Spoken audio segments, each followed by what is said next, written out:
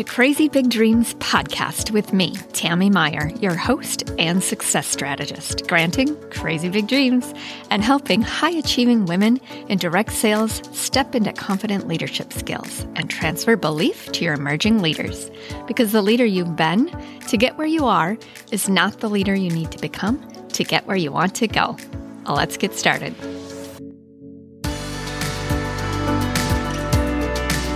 Hey leaders, I'm so thrilled you tuned in for today's strategy session. Episode 61 is all about patterns and how they reveal the next area of growth for you as a savvy direct sales leader. When I talk about patterns, I'm referring to the autopilot mode we can coast in, the areas of habit we can get stuck in and typically not even realize.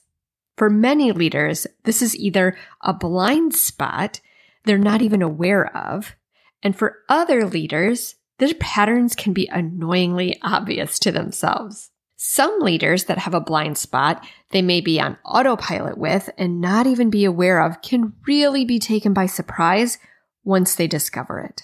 I have often heard, "I don't do that, do I?" Or, "That's not me and never my intention." Many times, this shows up in situations where their actions don't necessarily support their words. They say one thing, but often don't practice it themselves. This so often comes down to the business basics that leaders did when they started out, but have gotten away from.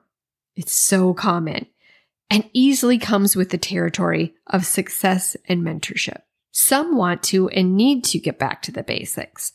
Others have reached a completely different level in their business, and it's just not in the scope of practice anymore. Either scenario can look and feel a certain way to your team, however. It can look and feel unrelatable to them. And even though you did all of that same work to get where you are, some team members can feel a real disconnect, as though you can't understand her challenges because you're at such a different place with your business. This is where "this not me and never my intention" comes up, or "I don't do that, do I? It's just not me." The easy antidote to this is to do the same activities that your team is doing. Enroll someone new to your team or your products. Get rejected. Get accepted. Talk about both. Be relatable again. But the key is make sure you talk openly about your experience. You'll communicate with words and emotions that are timely, relevant, and raw to your team. When was the last time you did this? You may be still very active with the activities that got you your success. But when was the last time you talked to your team about a real life situation you've had, regardless if you were accepted or rejected in that encounter? But as you likely know, sharing a story of rejection gains significantly more connection, respect, and relatability. You can accomplish so much more as a leader and mentor when influencing your team. If you can allow yourself to get vulnerable and be authentic, do it. It will be an incredible learning situation for all of you, but for different reasons. Okay, for you leaders that have patterns of habit or areas of autopilot that are painfully obvious to you, here's your invitation to make a plan.